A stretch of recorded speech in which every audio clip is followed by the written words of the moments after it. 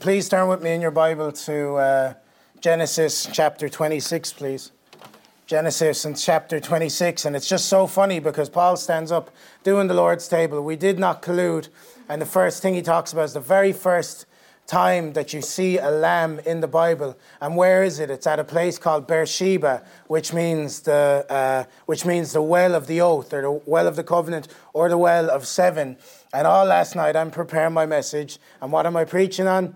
Digging wells in the valley. Digging wells in the valley. Preaching from Genesis 26 and 19, verse 1. Sorry. 26, verse 1, not verse 19. So Genesis chapter 26 and verse 19. Verse 1. I have it written down wrong.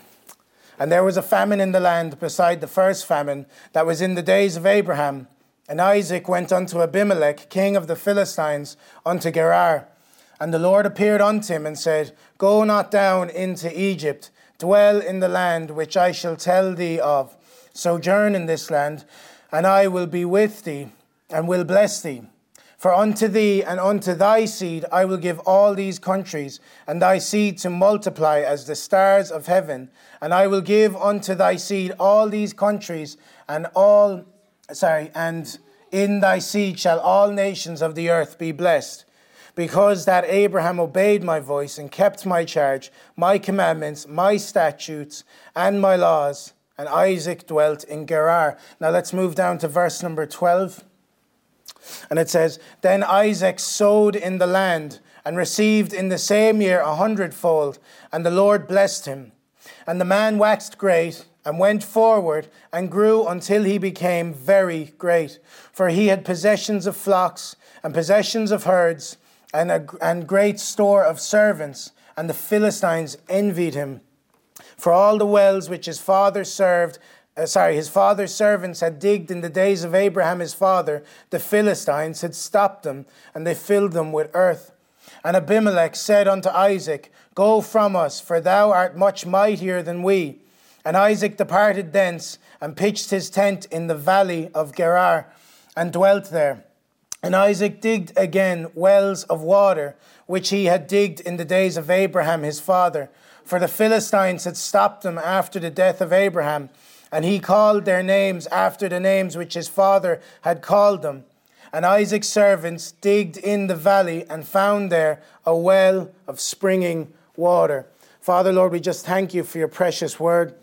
We thank you, O Father, Lord God, that you, Lord, long to teach us, O God, Lord, and instruct us, O God, in the ways of you and conform us into the image of your Son, O God. And I pray, O God, that we see Christ here today, O God. I pray, O Father, Lord, that you would be at the center of this message, O Father. Lord God, that we would see, O God, the bread of heaven, O Father. Lord God, Lord, that in the midst of this message, Lord, I ask you, O God, that you might pour out your Spirit and anoint your word, O God, and touch our hearts here today in Jesus' mighty and wonderful name.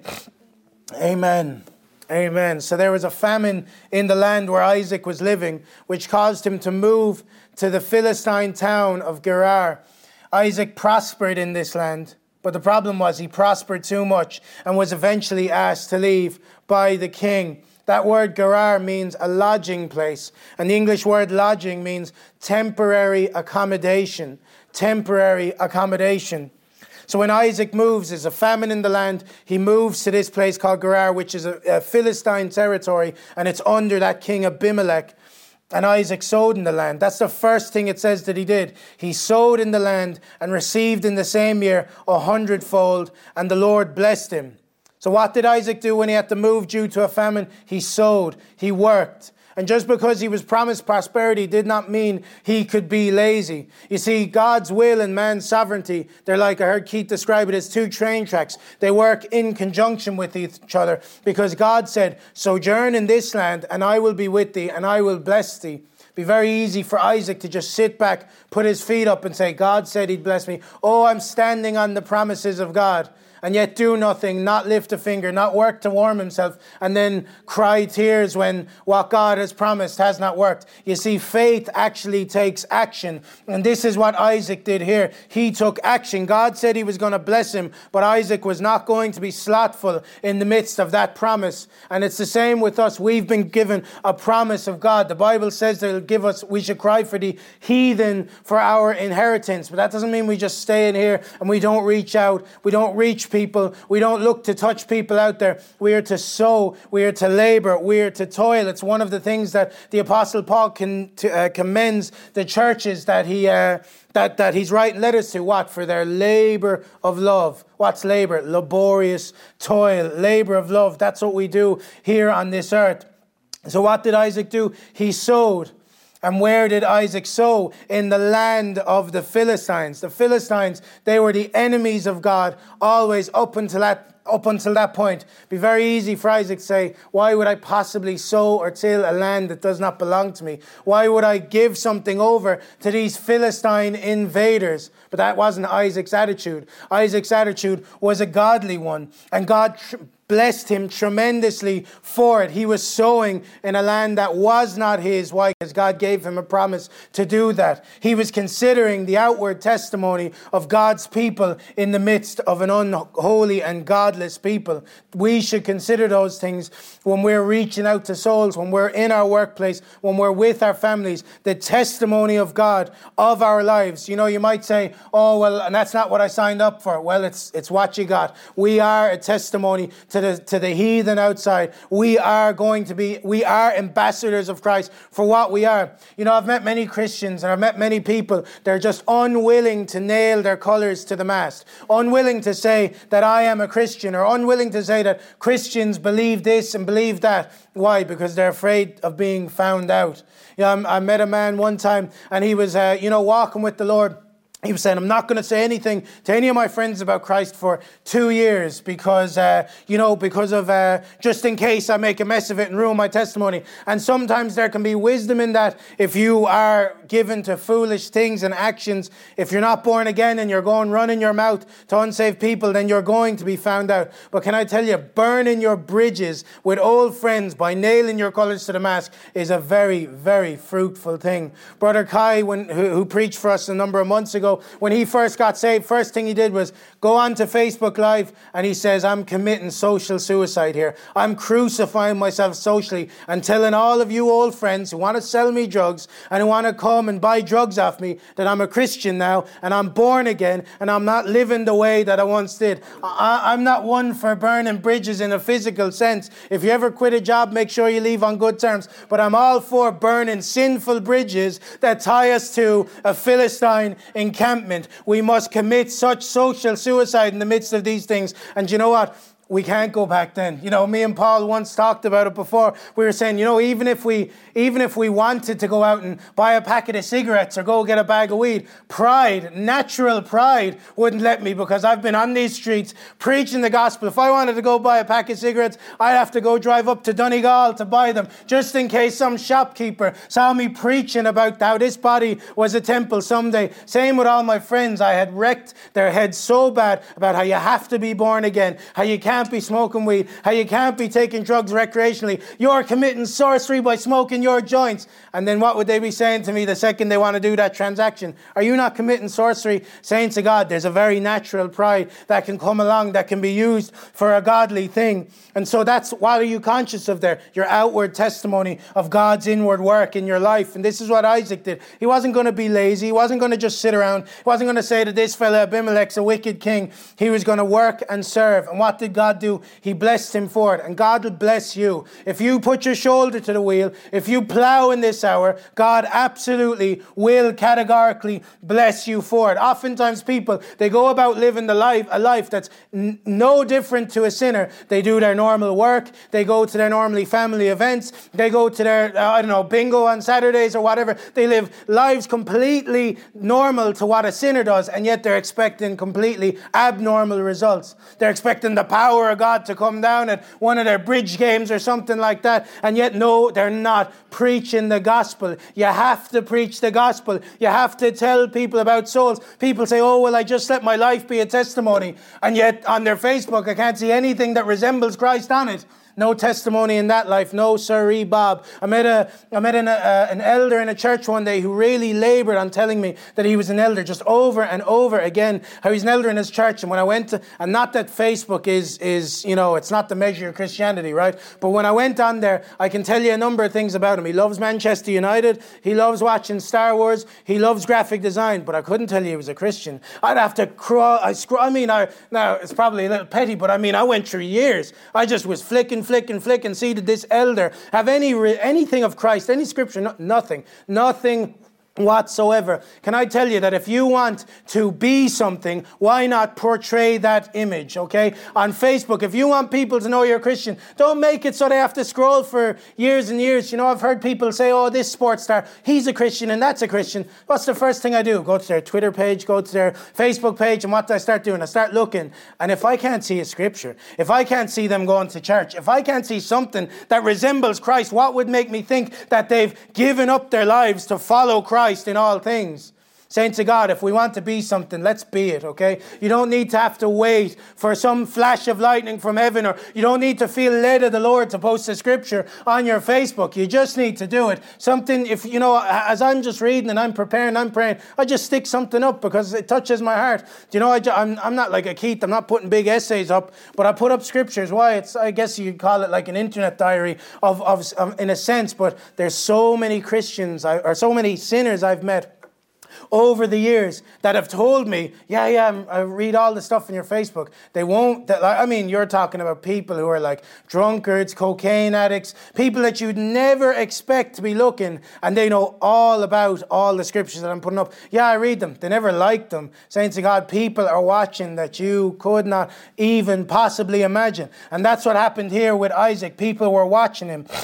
And because he lived righteously, the Bible says that he had possessions of flocks and possessions of herds and a great store of servants. It should not surprise us that Isaac prospered, because God said, sojourn in this land, which is Gerar, and I will be with thee and I will bless thee. God promised it, it happened. That's what happens. God promises you something, it's going to happen. And I'm not talking about some fever dream, right? I'm not talking about some premonition that you might have felt. Of course, I do believe that God can speak to us. But if God has promised you something in his word, what is it? It is more sure than a word of prophecy. That's what the word of God is to us. If God promises something, he's going to do it. He said he's never lost anybody, nobody, except the son of perdition. If you're born again, he's not going to leave you. He's not going to forsake you. When God promises something, he means it. And when Jesus says, cast out the nets, we better make sure that we do it. We better testify to our friends. We better speak to our family members. And if you're not doing it, saints of God, I'm standing here as a poor man to other poor men, right? I've failed in this just as much as the next guy. But that doesn't change the reality that we must be doing it. You know, it's one thing to say that that's the goal and I'm not achieving it, but we don't change it. Oh, I'm just not that way inclined. Oh, I'm just not that type of person. Do you know in the Bible there's two words for preach, right? There's stand on the street corner, publicly herald, and there's another that you could possibly interpret as gossip. It's what you do at the marketplace. You go down to the milk market, you start talking to people about Jesus. And that covers, I believe, every single person. You may not ever stand on the street corner, lift your voice and preach the gospel, but you can be inside in a home with a friend, drinking a cup of tea, telling them about Jesus. And you know what? It might be a bit clunky at first. It might be a little bit difficult. It might never get going. They might look at you strange, but can I tell you, that's not much of a persecution. Really not much of an excuse either, saints of God. We must stand for all of these things. If Jesus says, cast out the nets, we should do it. If God says he's going to bless you in the land, make it look like he's blessing you. Make it look like he's going to do his will. Make it easy for God to answer his promises in our lives. Because Isaac did, and what happened? It says he waxed great. It says the man waxed great, went forward, and grew until he became very great. As a result of God's faithfulness and Isaac's faithfulness to the promise, the Bible says he waxed great. Isaac was full of faith at this point in time, but because Isaac because God promised what he would do, that he would do something, and it's happening.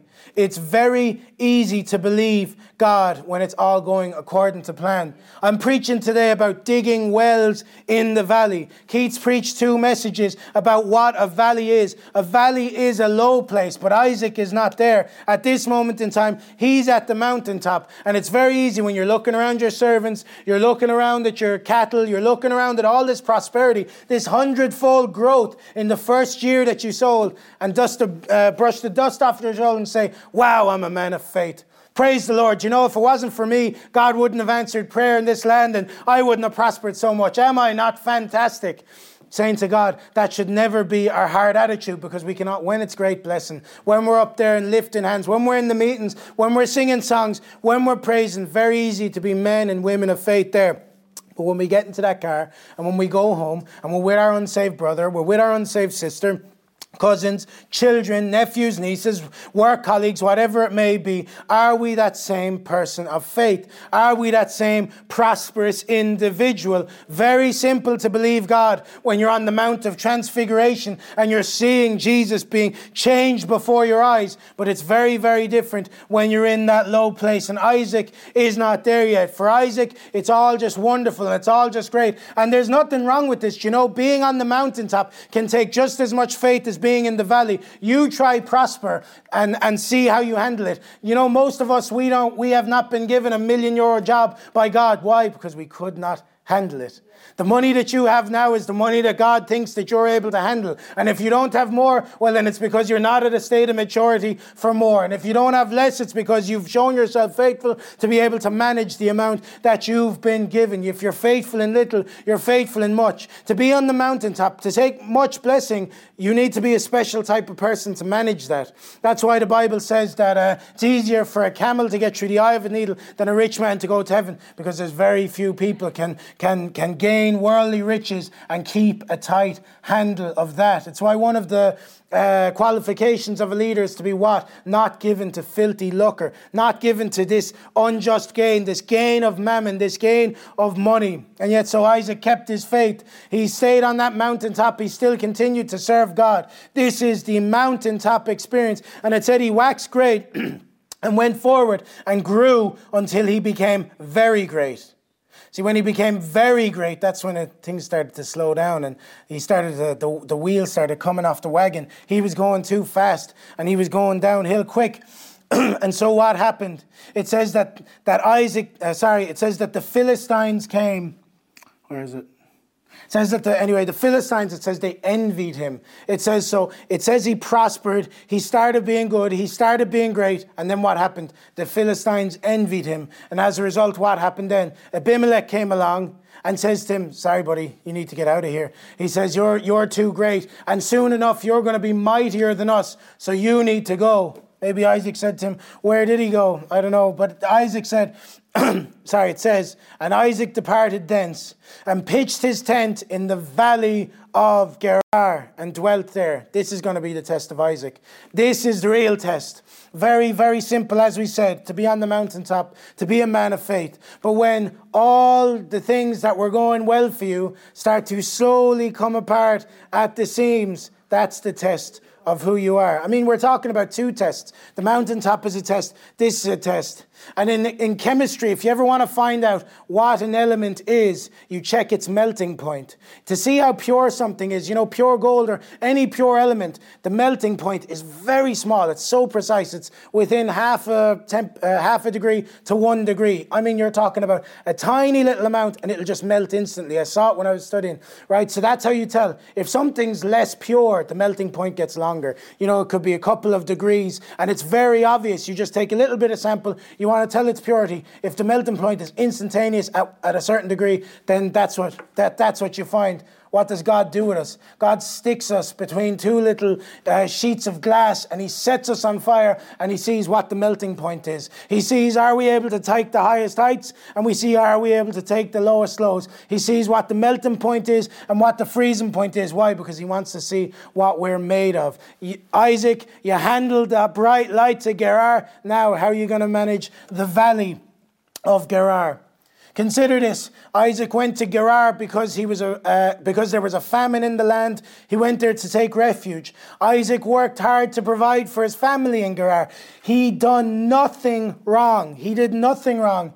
And yet it was God's will that he be there. Nothing at all did he do wrong. And in fact, God led him there. Consider this, right? We've been there. Maybe you thought God's will was something for your life. And then that all comes apart at the seams. And you wonder, what's the story with all of that? I've been there myself, saints of God.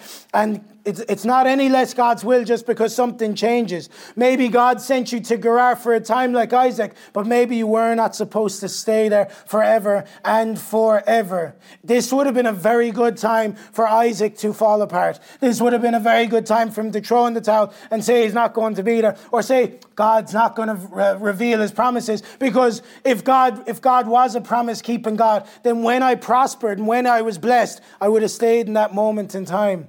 Saints of God, that would have been speaking in lack of faith. Just because momentary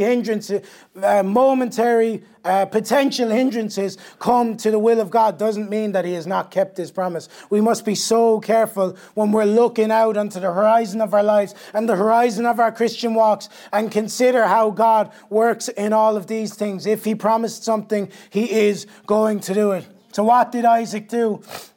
Isaac started to dig, but we'll go there in a minute. We look at Elijah in Mount Carmel. He had a very, very similar experience.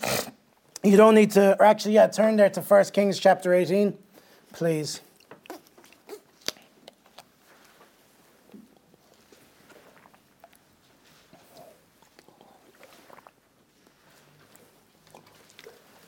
It is not uncommon for the man of God or the woman of God to be confused given the circumstances that they put before them. Confusion is a very difficult thing to go through because you don't know the outcome. You don't know why something happened. There's just black darkness. Maybe you can't feel God. Maybe you can't feel his will. Maybe you don't know what his will is for your life. At least if you're in a bad situation and you have a clear way of getting out of it, or you know why you got there, that's easier to handle. But it is a different state of affairs when you're doing the will of God. You're doing the right thing. God's blessing you for it. It all seems to be going on track. And then because you're doing the right thing, it all falls apart. It all gets changed. And then you wonder, is God God or is Abimelech God?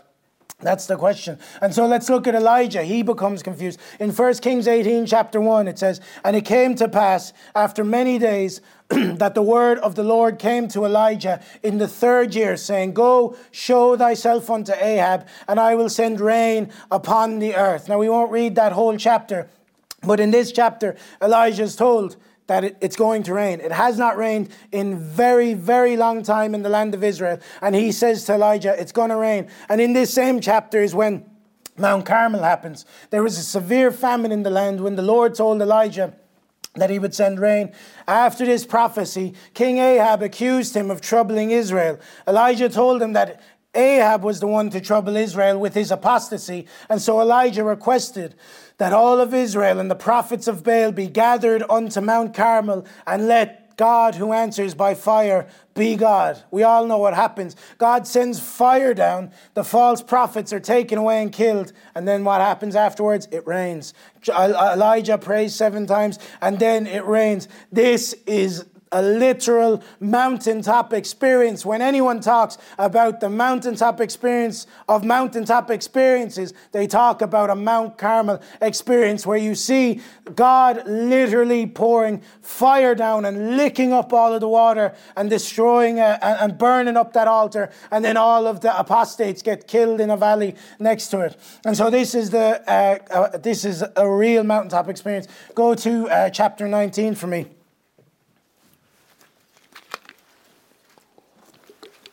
And Ahab told Jezebel all that Elijah had done, and withal how he had slain all the prophets with the sword. And Jezebel sent a messenger unto Elijah, saying, So let the gods do to me, and more also, if I make not thy life as the life of one of them by tomorrow about this time. So basically she says, I'm going to kill you.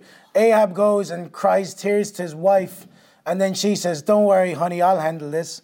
And then she says, Elijah, I'm going to kill you.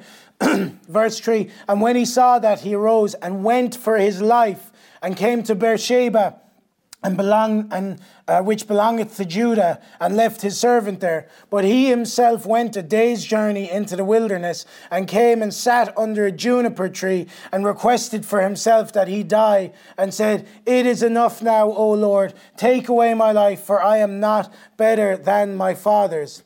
This is a very different Elijah to the Elijah who we saw in chapter 18. If you've ever read chapter 18, he basically starts mocking the priests. He says, oh, your God might be off traveling. Your God might be here. Your God might be there. He starts to mock them and jest and openly, scorn them for dancing because they're dancing around. He's saying, why don't you try harder, guys? Then when he tells them to build a trench around the altar, he's so confident that the fire of God is going to come down. He tells them, build a trench around the altar. They pour water in, and he says, double it. Let's go. We need more because God is going to answer by fire. If you were to ask me my personal opinion, I think that this is a haughty, puffed up man at this point, and it's almost made worse by the very fact that the fire comes down and the rain moves. The fire comes down, the rain moves. Even prophets of God are potentially given to pride. And so what does God do? He's going to check the melting point. He's going to test the prophet of God. And so Jezebel sends him a letter. What's he do? He tucks up his tail and off he goes. He runs away, leaves his servant in Beersheba, goes to Beersheba, leaves his servant there. And then he goes off into the wilderness, sits under a little tree and has an old cry for himself and says, oh Lord, take away my life. I am better than for I am not better than my fathers. This was a man who's gone from mountaintop to deep valley in 2 seconds flat. We're talking about the space of a number of verses, 24 hours later, and this fella is now at the bottom of the valley. Saints, if you've ever had that, if you've ever found that, can I tell you, you're in good company with Elijah, the prophet. You're in good company with Isaac, because he goes from one to the other. We're checking freezing and melting point to see what this guy is made of, and to take out all of the dross and to refine him and to make him better. You see, in the midst of these things, we must look for something. So Elijah, he's down, he's in the midst of the valley, he's confused, he stops off at Beersheba, he goes under the juniper tree. What did Isaac do when he was in the valley? We see Elijah, he went down and he cried tears for a while. What did Isaac do? It says Isaac digged again the wells of water which they had digged in the days of Abraham his father, for the Philistines had stopped them after the death of Abraham, and he called their names after the names by which his father had called them. And Isaac's servants digged in the valley and found there a well of springing water.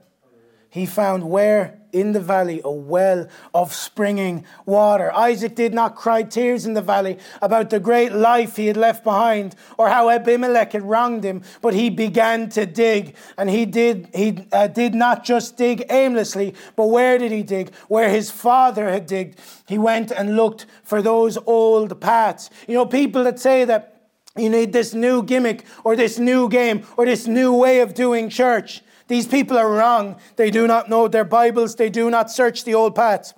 When someone comes and says that they have found a new way to God, or they have found a new way to fellowship and a new way to worship, you should run 1,000,000 miles from that person. We heard Brother Keith say the other day from that church in London that we were with, and I asked that pastor, I said, have you ever preached in that pulpit? This is Martin Lloyd-Jones' pulpit. If I was in that church, you wouldn't get me out of it. People would have to pry my hands off it every single day for hope that the anointing would come upon me in that moment. But what does he say? He says, no, not that one. You know how the nature of ministry has changed. That was the first thing that he said. Well, he said it with such authority, I felt almost offended. How dare you? I don't know such corrupt truths that you know. The nature of ministry has changed. The nature of ministry, saints of God, has not changed. It has always been the old paths. It has always been the same. It has always been what the Bible says. If you're in the midst of the valley, don't go to some false Christ who tells you this is how you get back to the Lord, or this is how you get the joy of the Lord back because you're so downcast. No, what you go looking for? The wells that your father Abraham had dug. And you don't give them new names. You don't get their old truths. Don't you dare try take an old truth and repackage it and pretend that it's something new that you have come up with. You look for those old paths. That's what Jeremiah says. He says, look for ye out the old paths. Go for those old wells.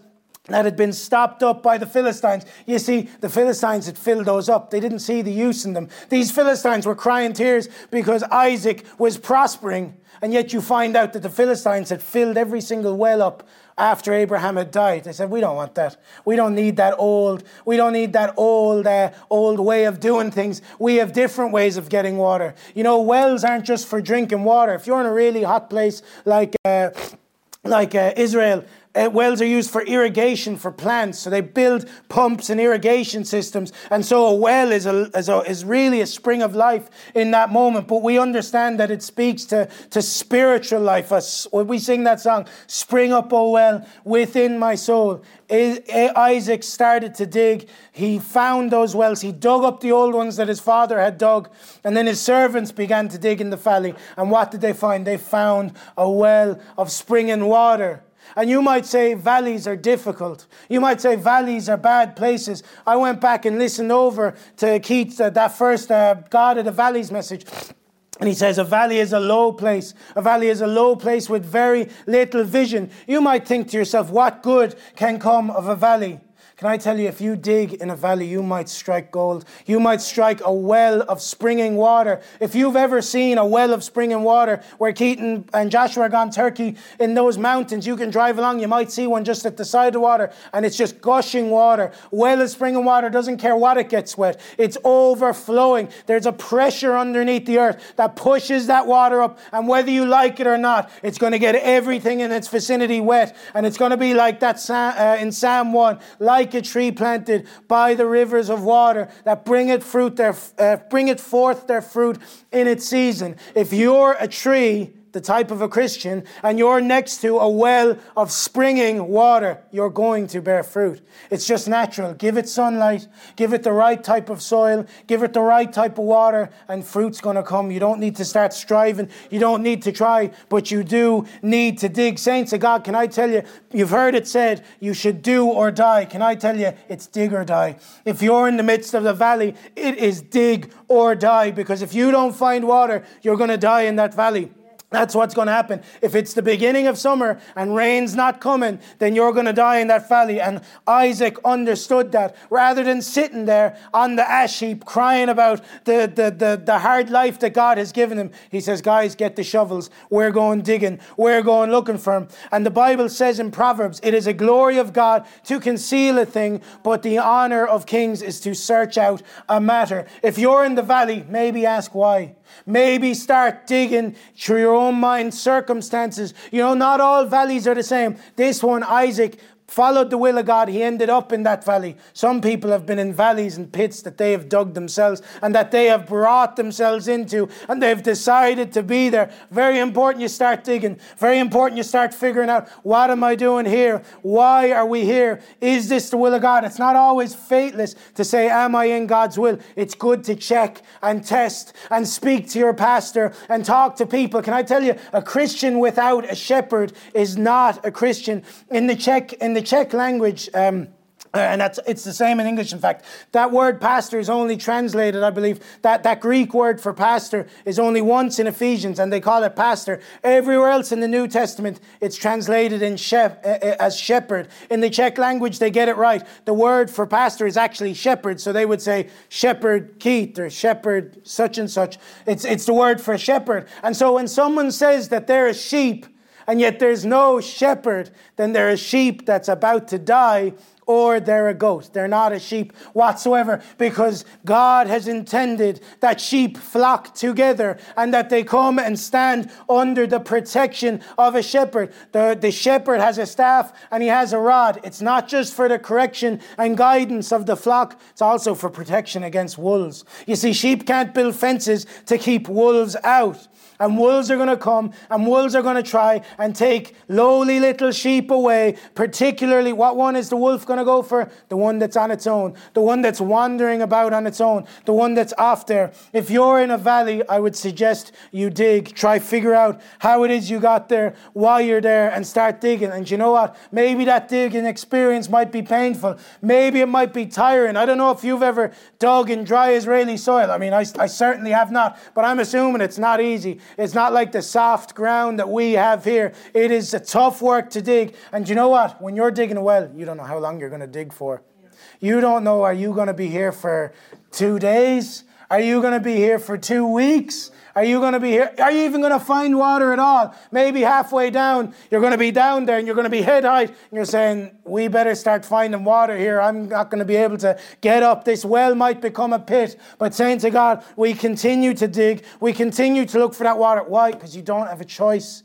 You do not have a choice. You must dig in the well. Well, I don't feel like digging. Well, sit there and starve to death and go thirsty and whatever. Die in the midst of the midday sun. But you have to do something. You have to get up. You have to shake yourself. You have to move. Even if it's not, you know what? Maybe you might dig a well and an older brother might come along and say, you're digging in the wrong place. And you might have spent half a day digging there. You might be up to your waist at that point. Well, you just start again. Dust yourself off. You go looking for somewhere else. Go look for the presence of water. The Word of God. Jesus Christ himself. But when you get there, it's a high risk, high reward strategy, saints. You're going to sweat, you're going to be tough, you're going to be working.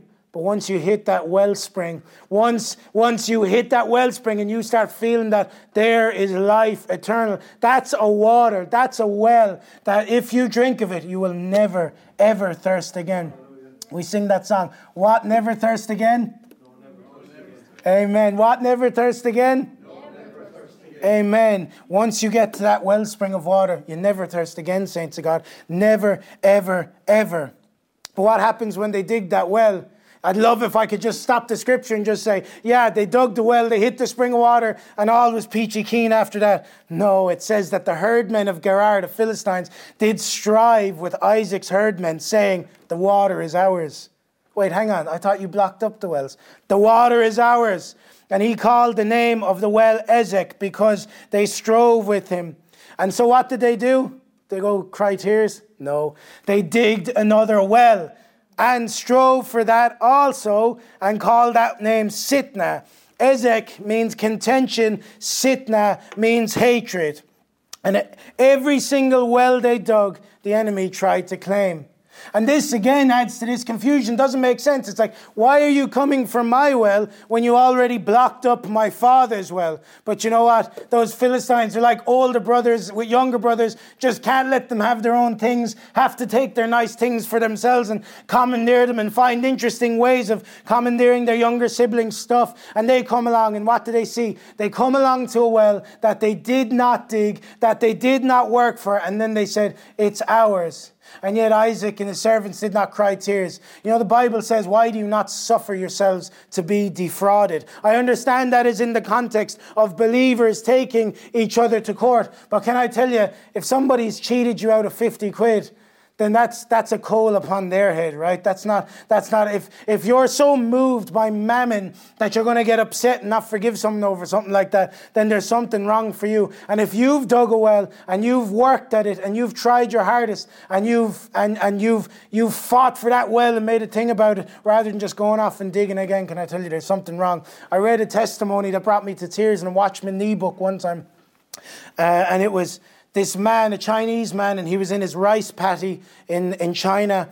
And rice paddies, if you've ever seen them, they're on the side of cliffs and they're steeped. They fill the top with water and then the water flows down because rice need an abundance of water to grow correctly. So he would get up very early in the day, 4 or 5 o'clock, and he would start to dredge the water up. He'd irrigate it with his well, and it was very tough work because you're in the top of a mountain or the side of a mountain. He'd work, and he was finding that his water wasn't doing what it was supposed to. It wasn't filling. He had found that his neighbour in his neighbouring rice field had broken a hole in the side of that wall and was just taking all of that fella's water, taking all that water. So he blocked up the hole and he did it again, and then the guy broke down the hole again and did it. And this Chinese man was a Christian, and he was wondering what he did. So what did he do? He got up twice as early. He pumped twice as much water. He filled up his neighbour's rice paddy. He filled up his own rice paddy. Saints of God, that's the Christian. That's the Christian. Jesus says, easy to love those that love you. But what about the tax collectors? What about the people, the enemies of your soul? What about the people that have wronged you in times past? You know, this is almost a fresh revelation to some Christians. I can't have unforgiveness in my heart. Even if somebody's wronged me, Jesus said, if you do not forgive, you will not be forgiven. What did they do? They got up out of the well. They said, here, you can have strife. You can have hatred. Keep it. I don't want it. Christian doesn't want anything to got to do with the wells of strife and hatred. Why? Because the water that's going to come out of it, very bitter. Very, very bitter to the taste. They move on. They make another one. Saints of God, I believe that they overall digged 6 wells. And I'm finishing with 7 wells, and you'll understand why. I believe there was the 4 that they digged plus the ones that Abraham had. So Isaac dug the Abraham ones, and his servants digged the other ones. So they dug a well, contention. Philistine said, we want it, have it. They dug a well, Sitna, which means hatred. Philistine said, give us that one. They said, fine, take it. And then well number 6, they called Rehoboth. It says, and he removed from thence and digged another well, for they strove not. Saints, it might take you till 6 wells before the striving ceases. Maybe God's trying to test your heart. Maybe God doesn't care about your well. Maybe God doesn't care about all the work you've done digging and all the poor me hardships that you've done. Maybe God's looking for patience in your heart. Maybe God's trying to work patience in us. We don't always understand stuff, but you know what the valleys of confusion are good for? Working patience. And keeping your focus straight, because the Bible says the word of God is a lamp to our feet and a light unto our path. When it's darkness around, what do? You walk by faith. When you're all confused, what do? You walk by faith. You don't go and you ruin your testimony in some nightclub or a pub.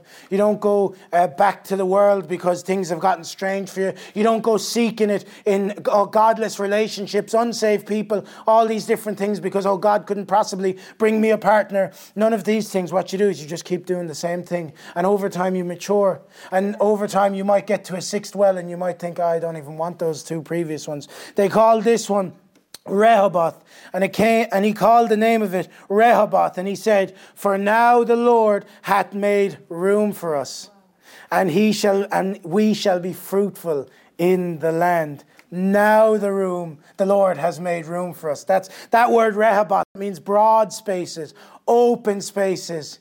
Do you know, it might take a while for all of your kids to get houses off the council, but when it comes, your house will feel like a very broad space. Maybe all that time period was testing. Maybe all of that time period was to work patience in you, to see what it's like when you're digging wells. Do you know, maybe some people, when they're digging wells, they get ratty, they get irritable, and you never would have known that lest they had been tested to their very, very limits. And God does that. He tests us and then relieves us, and tests us and relieves us. You know, an open space. I'd love to call a certain apartment in Watergate Rehoboth. Broad places, room to praise and call upon the Lord. Hallelujah. The saints of God, if you're digging and you're at wells number 5 and 6, those open spaces are coming. God has promised that he's going to bless you. God did not promise Isaac that you're going to dig wells for the rest of your life. All right? God did not promise that you're going to be here digging wells for Philistines while they're laughing at you, saying, we'll take the next one off him and the next one off him. The Philistines are bullying the people of God. And yet what do the people of God do? They don't take up arms. They say, come on guys, get your tools. We're digging again. We're going again. And saints of God, we're going to continuously dig in this hour. We're going to keep on going. And so the testimony in all this, it says, and he went up from thence. So after they had Rehoboth, the striving stopped. No more strife. They finally got into a place where those stupid Philistines are leaving them alone. And what happens? It says that he went up thence and went to Beersheba, what Paul was talking about today, the place of the covenant. Beersheba, Beer means well, Sheba means 7 or oath or covenant, means the well of the oath or the well of 7. And the Lord appeared unto him the same night. Maybe you might have to give up 2 wells to the Philistines and dig another one before God's going to appear to you. You're halfway through the first well and you're saying, where are you, God? Oh, I can't see him. I can't feel him. Maybe he's working patience in us, saints of God. Maybe there's something that he's refining in us so that we might be patient and be able to stand. Because maybe the things that we're going to face are far worse than 6 wells to the Philistines. Maybe the things that we're going to face are going to be far worse. And you need to have an attitude of heart that's caring, that's loving, that truly loves its enemies, that truly does good to them that despitefully use you, that truly does good to your enemies. And so the Lord appeared unto him the same night and said, I am the God of Israel, thy father. Fear not, for I am with thee and will bless thee, and multiply thy seed for my servant's sake. And he builded an altar there, and called upon the name of the Lord, and pitched his tent there. And there Isaac's servants digged a well. Now he's just doing it for fun. These guys are professional at this stage.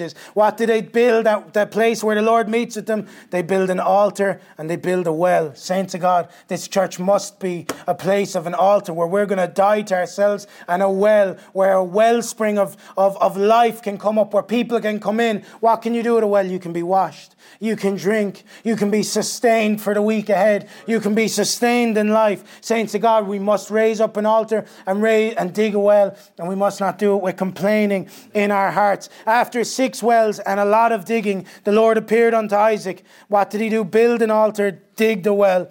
And it says then, this is the testimony. You may not always be justified in this life, but Isaac was. Go with me to Genesis 26 and 26. Yeah, Genesis 26:26.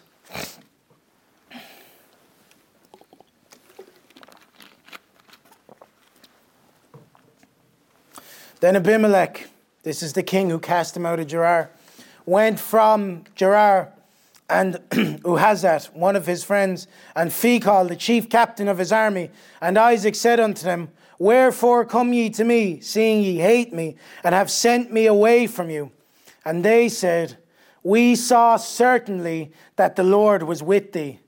Hallelujah. And we said, Let there be now an oath betwixt us, even betwixt us and thee, and let us make a covenant with thee, that thou wilt do us no hurt, and we have not touched thee, as we have done unto thee nothing but good, and have sent thee away in peace. Thou art now blessed of the Lord.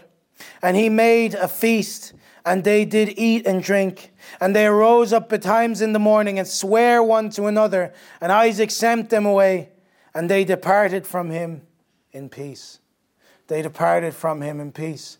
You know, Isaac didn't call Abimelech out in his lies. You know, Abimelech says, oh, we only did good to you. We never did you any harm. Hang on, you cast me out of your land. You took the wells off me. You blocked up my father's one. And you're saying you only did good to me. What did he do? He didn't criticize him. He went and he made a feast.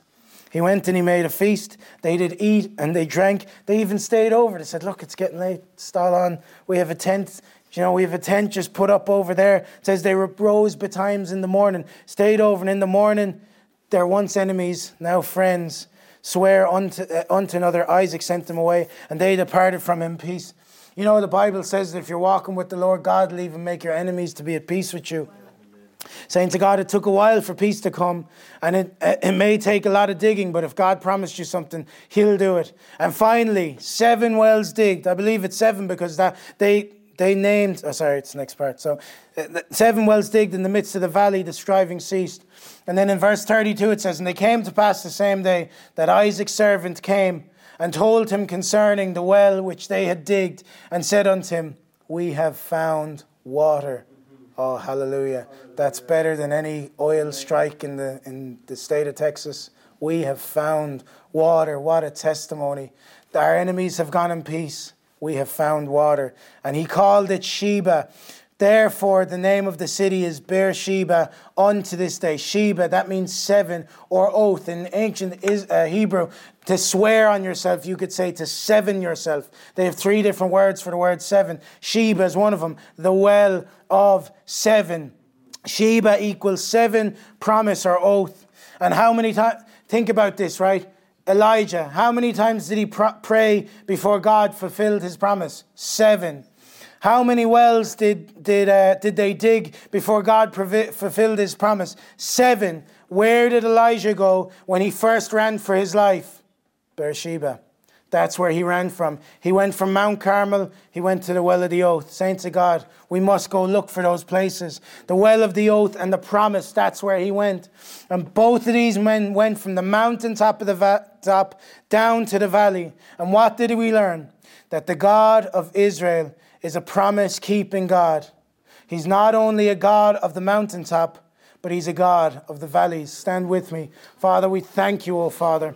Lord, that you are not just a God of the mountaintop where all physical and military advantage is given to the person on top of it, Lord, but you are a God of the valleys also, oh God. Lord, that you sustain us in the midst of digging wells, oh Father. And Lord God, that we can say that we have found water, oh Father. Lord, we ask you, oh Father, help us, oh God, that would be our testimony, oh God. Lord, that when the Philistines take something from us, oh God, that we hold dear, Lord God, that we would give it freely, oh Father, and move on, Lord God, to see your promise fulfilled in this hour. Lord, when we're in a low place, help us to return to Beersheba, oh Father. Help us, oh God, to go to the well of the oath, that we might drink of your precious word, oh God, that we might glorify you, oh God, that we might praise you, oh God, in the midst of a valley, in an evil hour. Oh, Father, we worship you and glorify you.